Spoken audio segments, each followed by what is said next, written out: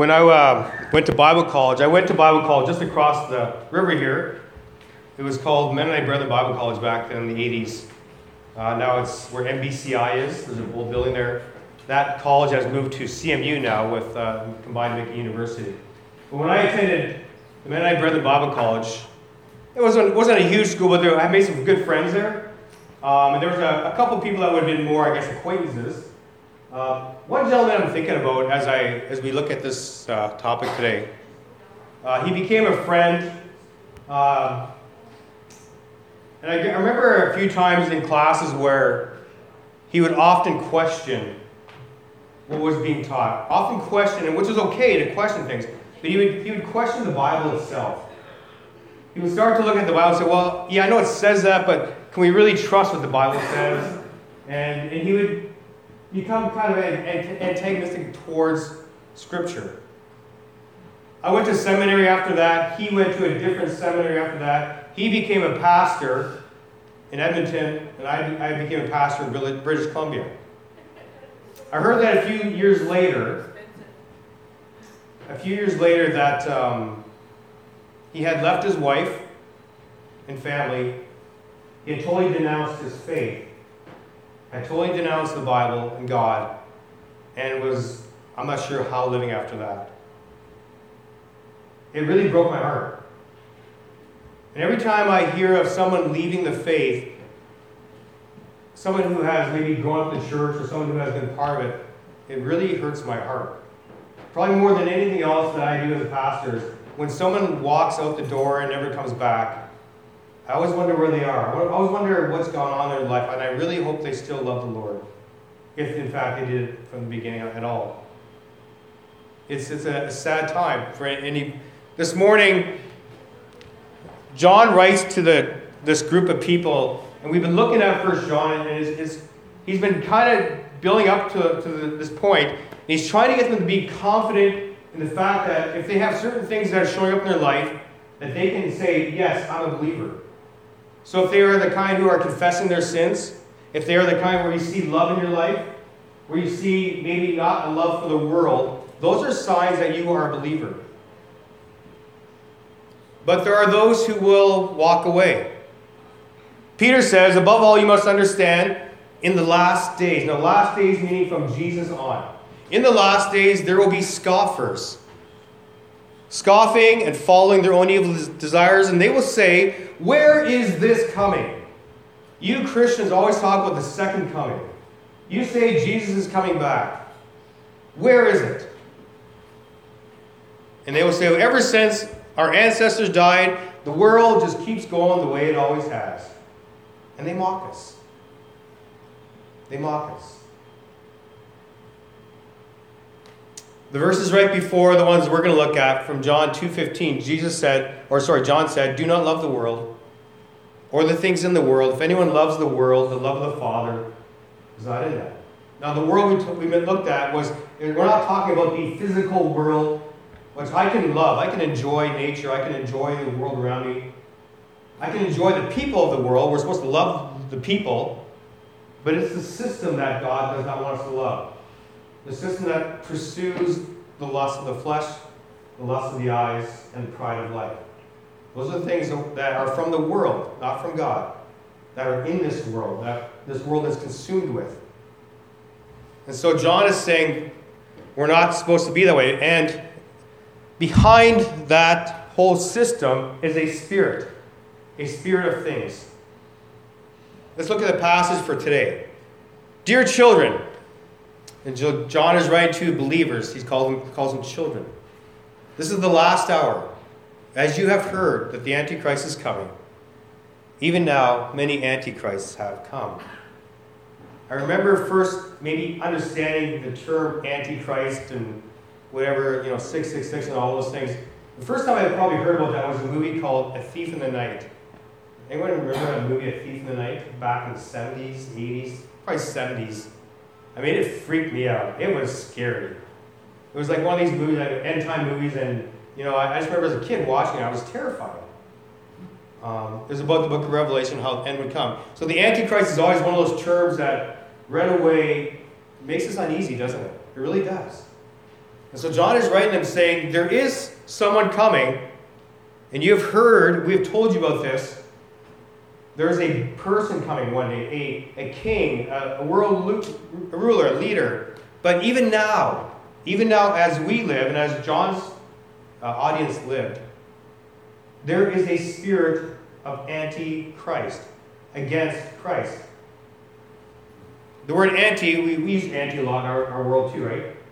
You know, anti whatever. There's all kinds of uses for it. Simply means to be against or to replace.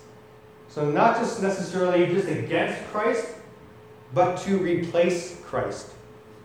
And we see that in our world today. A lot of people want to replace what Jesus is all about. Even sometimes, and often, in the so-called Christian community of the world. They replace the Christ who is the one who gave his life for us, the cross, Christ. Maybe for a social Christ, or some kind of goodwill Christ, or maybe not a human Christ, or somehow different than what the Bible teaches us. And so there are many who come along and will be anti-Christ. And we know that. We see that. I see it in my school every day. They teach the worldview as if there was no God, no Christ, no forgiveness, no need for it. This person, we'll talk about the person first. This being, this person, this future world leader is given several names throughout Scripture. Back in the book of Daniel, Daniel has a vision, a dream, and he sees him as the little horn who comes in one day describing a worldwide kind of a government, I guess, 10 kings. From that will come a little horn who will rule, who will be worse than all the rest. He is called in Daniel again, and Jesus quotes this. He's called the abomination of desolation.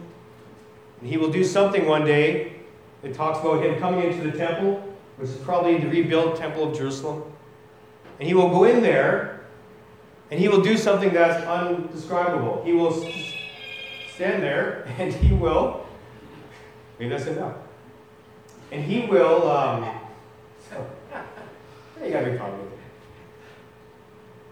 He will declare himself to be God. And he will say to the world, anything you've ascribed as God, anything you view as God, any religion is now done. And he will say, now you must worship me. So that will be the abomination of desolation. Paul describes him in Thessalonians as the man of lawlessness. Now, that doesn't mean he's speeding over 70 miles an hour every time he drives, or he's stealing a candy bar. Not that kind of lawlessness. He's just the epitome of everything against God. Anything that's good, he is against. Anything of God's law, he is against. And he will try to change the world to be against God and God's ways. He's also in Revelation called the beast out of the sea. And it says there that he is directly empowered by Satan himself, the dragon. And that's where we get the term 666. One day he'll require the world to take a mark, either on the forehead or hand, right? Now, back in the 80s, or 70s, when I was watching that movie, I thought, well, how could you have a mark where they can keep track of you? How could they do that? We know now how that's possible one day. Now, I'm not an alarmist. I'm not going to say this is happening, but you can see where our world is heading. You can see how they want to be globalized so that there really are no borders, right? Let's get rid of the nations. Let's just all be one big happy family, which sounds great, but it sets up for this. Our technology sets up for this down the road. I'm not saying this can happen now. I'm never going to say that.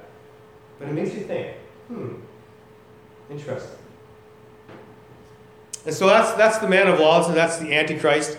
Jesus himself even said this, beyond just that one person. He said there will be false Christs and false prophets will go, and they will show signs and wonders to deceive, if possible, even the elect. If there's a sign and wonder,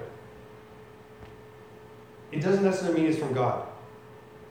I mean, our world is filled with signs and wonders today. We have to be careful. What's the message that comes with that?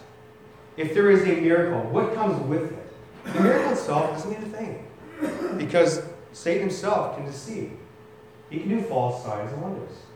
So we have to be very careful. He says, I've told you all this beforehand. So here's the, again, just another verse, a couple verses on this gentleman who's coming.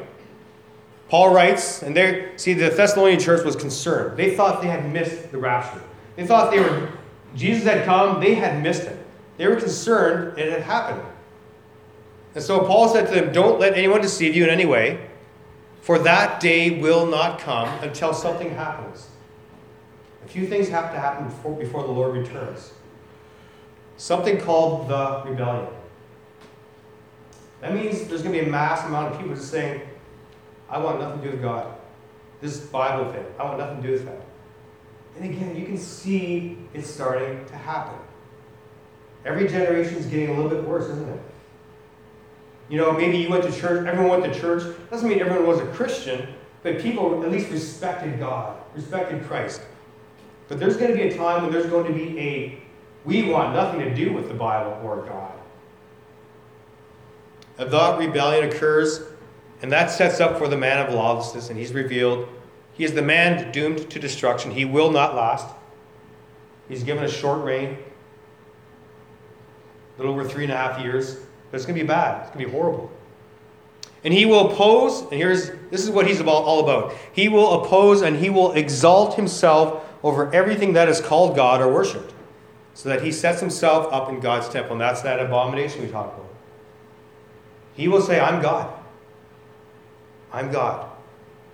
And make the world worship. And if you don't, you won't be able to buy or sell unless you take his mark. It'll be tough. Now, I don't want to scare everybody, okay?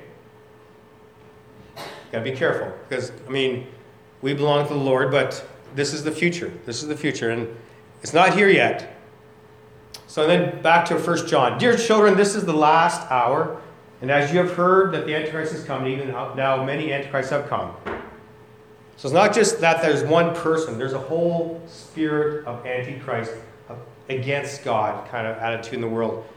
In chapter 4, John writes, but if someone claims to be a prophet and does not acknowledge the truth about Jesus, that person is not from God. Such a person has the spirit of the Antichrist, which you heard is coming into the world and is indeed already here.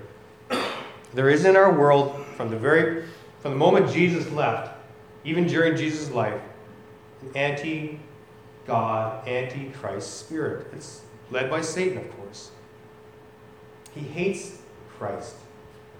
He knows he's doomed. And he wants to take us down as many as he can. There's a spirit in our world that is against Christ. We know that. We know that. You feel it every day as a Christian when you go to work, when you go to school. People don't want to hear about forgiveness, about Christ, about what he's done for us. In my school, I hear this every day. I've told you this before, and you hear it all around too. Jesus' name is probably used more than most names in the school. But it's not in a way that is honoring to him. It's a curse word. It's a swear word. And I can take the F words and all these other words that are, I can handle all that. I find them kind of just disgusting, but that doesn't make me cringe. When I hear a student, and for their sake, I feel bad for them. When I hear them say Jesus Christ in a way that's kind of like an expression of disgust or whatever, frustration, my heart's going, you have no idea what you're doing. And I try to sometimes say something. I'll say, you shouldn't say that. You realize what you're doing. You're using the Lord's name. That's serious. God is very jealous for his name. It's one of the commandments. He said, do not use the Lord's name in vain. He is very jealous for his name. Even the term, oh my God. It's become so normalized, OMG, whatever, on texting. But we're taking God's name, which is sacred, which is holy, which is his name, and we're saying, no big deal. Interesting that no other name in the world is used like this, right? No one says, oh Buddha, or oh Muhammad. They don't do that. It always comes to Jesus Christ, God, something holy. Holy is used a lot too with swear words. Holiness describes God, describes us as the church who's made pure. These words are sacred to God. So it's in the world today. We see it all around us. Then John says, this is how we know is the last hour. They went out from us. I shared about my friends before. The saddest thing we have to deal with is when people leave. They never really had that, maybe in their heart, that faith that was real. They maybe came to the church. Maybe they grew up in the church. They went to Sunday school. And when they became old enough, they thought, I want nothing. I don't want this anymore. They went out from us, but they did not really belong to us, for if they had belonged, they would have remained. I think John is trying to say to us as believers, those who persevere, those who remain, those who endure to the end, are those who truly believe. I know most of you have gone through some very difficult things in life. Maybe a loss of someone, maybe very important. Maybe financial ruin. Maybe just really difficult things. And you still love the Lord. That's a huge, huge thing. That means your faith is real. You haven't abandoned Him. Remember the parable of the seeds in the soil? Remember the seeds that were planted and they got choked out by the words of life? They couldn't grow. The fact that you're still here, the fact that you are in a church building like this, and you are listening to God's Word, tells me that you have something real inside of you. I truly believe the church is going to get smaller in years to come. I think it's going to shrink down to the real believers who won't pretend anymore. Because nobody has to go to church anymore. Back years ago, our churches were filled with all kinds of people, and I truly hope they were all believers. I hope most were. But now that people don't really think they have to go to church, most don't. Very sad. A couple more slides. Who is the liar? It is whoever denies that Jesus is the Christ. And such a person is also an Antichrist. That's a lot of people in our society. Most people are Antichrist. They wouldn't see themselves that way, but they are. They deny that Jesus is the Christ. And denying the Father and the Son. No one who denies the Son has the Father. You cannot have a religious system that you say, yeah, they're going to get to God too, but they don't really believe in Jesus. They don't accept Jesus. You can't have that. Because God has established His way. Jesus said, I am the way, the truth, and the life. No one comes to the Father except through me. God has made His channel. God has made His path. It is a beautiful path. It is a forgiving path. Whoever acknowledges the Son has the Father also. The Son is the radiance of God's glory. Why is the Son so important? He is God. He is God shining down on us. It's like He says, He reaches His arm out to the world. That's the Son coming down to us. Jesus, when He came down, was God in flesh. He is the radiance of God's glory, the exact representation of His being. He sustains all things by His powerful word. That's God. Who else can do that? I can't. After He had provided purification for sins, which I can't do, He sat down at the right hand of the Majesty in heaven. No one else can do that. Right hand means right beside. And again, He's one God, but He's Father, Son, and Holy Spirit. We don't understand that. But the Son is equal to the Father. He is God. And so this is the one we worship. This is the one we exalt. And as for you, see that what you have heard from the beginning remains in you. Don't lose the hope you had.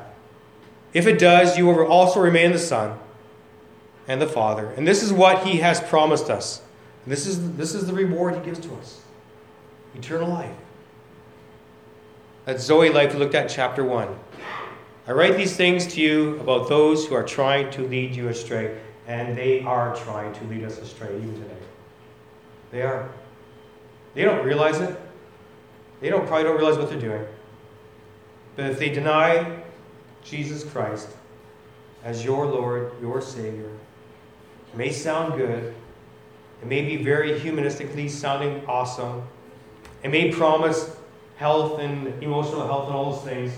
But if it doesn't have Christ in it, it's not of God. Last one. The Spirit clearly says that in later times, some will abandon the faith. That's sad. Some are going to abandon. And you may know them. Don't stop praying for them. Because we don't know. We don't know who's abandoned for good. We don't.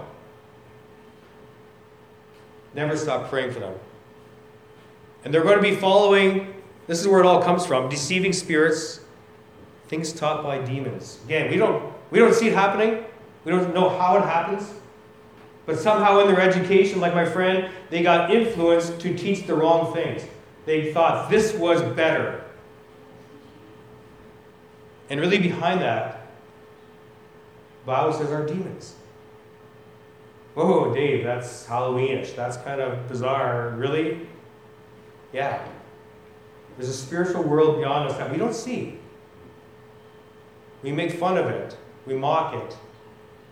And it's real. And they are trying in every one of our lives. If you're a believer, you're protected by God, but they can still affect your life, can't they? Tempting you to sin. Tempting you to be angry with your brother and sister. Little things here and there. I mean, they're lies. Even Peter, right in front of Jesus, said, Lord, no. Jesus said, get behind me, Satan. I mean, he was right there. So it happens. Such teachings come through hypocritical liars whose consciences have been seared. Finally, let's stand firm. Biblical truth is so important. This is why we have a Bible study every week. This is why when we come together, looking at God's Word is so important. Read God's Word. Put it in your heart. See that what you have heard from the beginning remains in you. Be strong. Let me pray for us. Before we say our last one, let me pray. Ask God that He would strengthen all of us in our faith. Lord Jesus, we thank you for your servant John, who you spoke to or through to us. We don't want to be fearful of the future. We don't want to be fearful of those who oppose you. We want to, Lord, have the love and grace that you have and displayed to those who are opposing you. We want to show love and, and grace to them. We can all think of faces and people in our lives who, some are very anti-God, some are just kind of don't care. No, oblivious to what is really in the future, living for the present only, living for their fleshly desires that are lustful and wrong. So we pray for them, Lord. We pray that you'd reach down into their hearts, that your word would touch their hearts. And we ask, Lord, that for all of us here in this room, that we be strengthened by your word and by prayer. We would never stop trusting you. When lies come, we would see right through it right away and say, you know what, that doesn't sound right. That doesn't jive with your word, Lord. So I pray for all of us to be discerning, to stand firm, and to be your witnesses in a world that's becoming increasingly anti-God, anti-Christ. Amen. I invite you to sing this last song with the group.